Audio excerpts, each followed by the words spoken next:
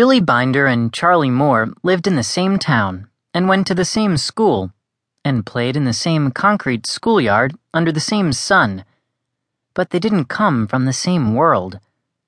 Charlie's world was the one most of us think of as normal, a world of friends, of occasional quarrels with parents, of dreams about beaches and cars and money and girls.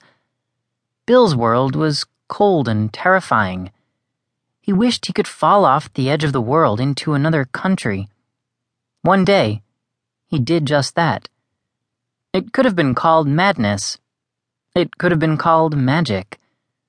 Billy called it the fallen country. And though they lived in the same town and went to the same school and played in the same schoolyard under the same relentless Florida sun, it was in that other country that Billy Binder and Charlie Moore were destined to meet. There's an old church in Boca Blanca, built more than 400 years ago by the Spanish. It's the Church of the Sacred Something or Other.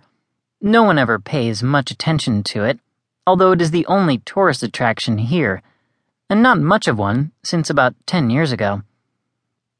That's when they built the turnpike and passed the town by.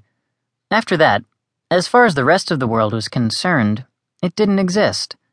It was just the kind of town where you'd expect a kid like Billy Binder to end up. Charlie Moore saw him first. It was the day that began with doing the worst thing he'd ever done in his life. He and some friends were up in the old belfry where they shouldn't have been. They often came there, even during the week after school. No one ever used this side of the church, and there was a back way up, a stinking, dank, winding stairwell. It was Sunday morning, and their parents were socializing in the church hall. It was either stand around slouching in the corner while the parents talked of their plumbing or their computers, or hang out in the street where the summer sun could get you.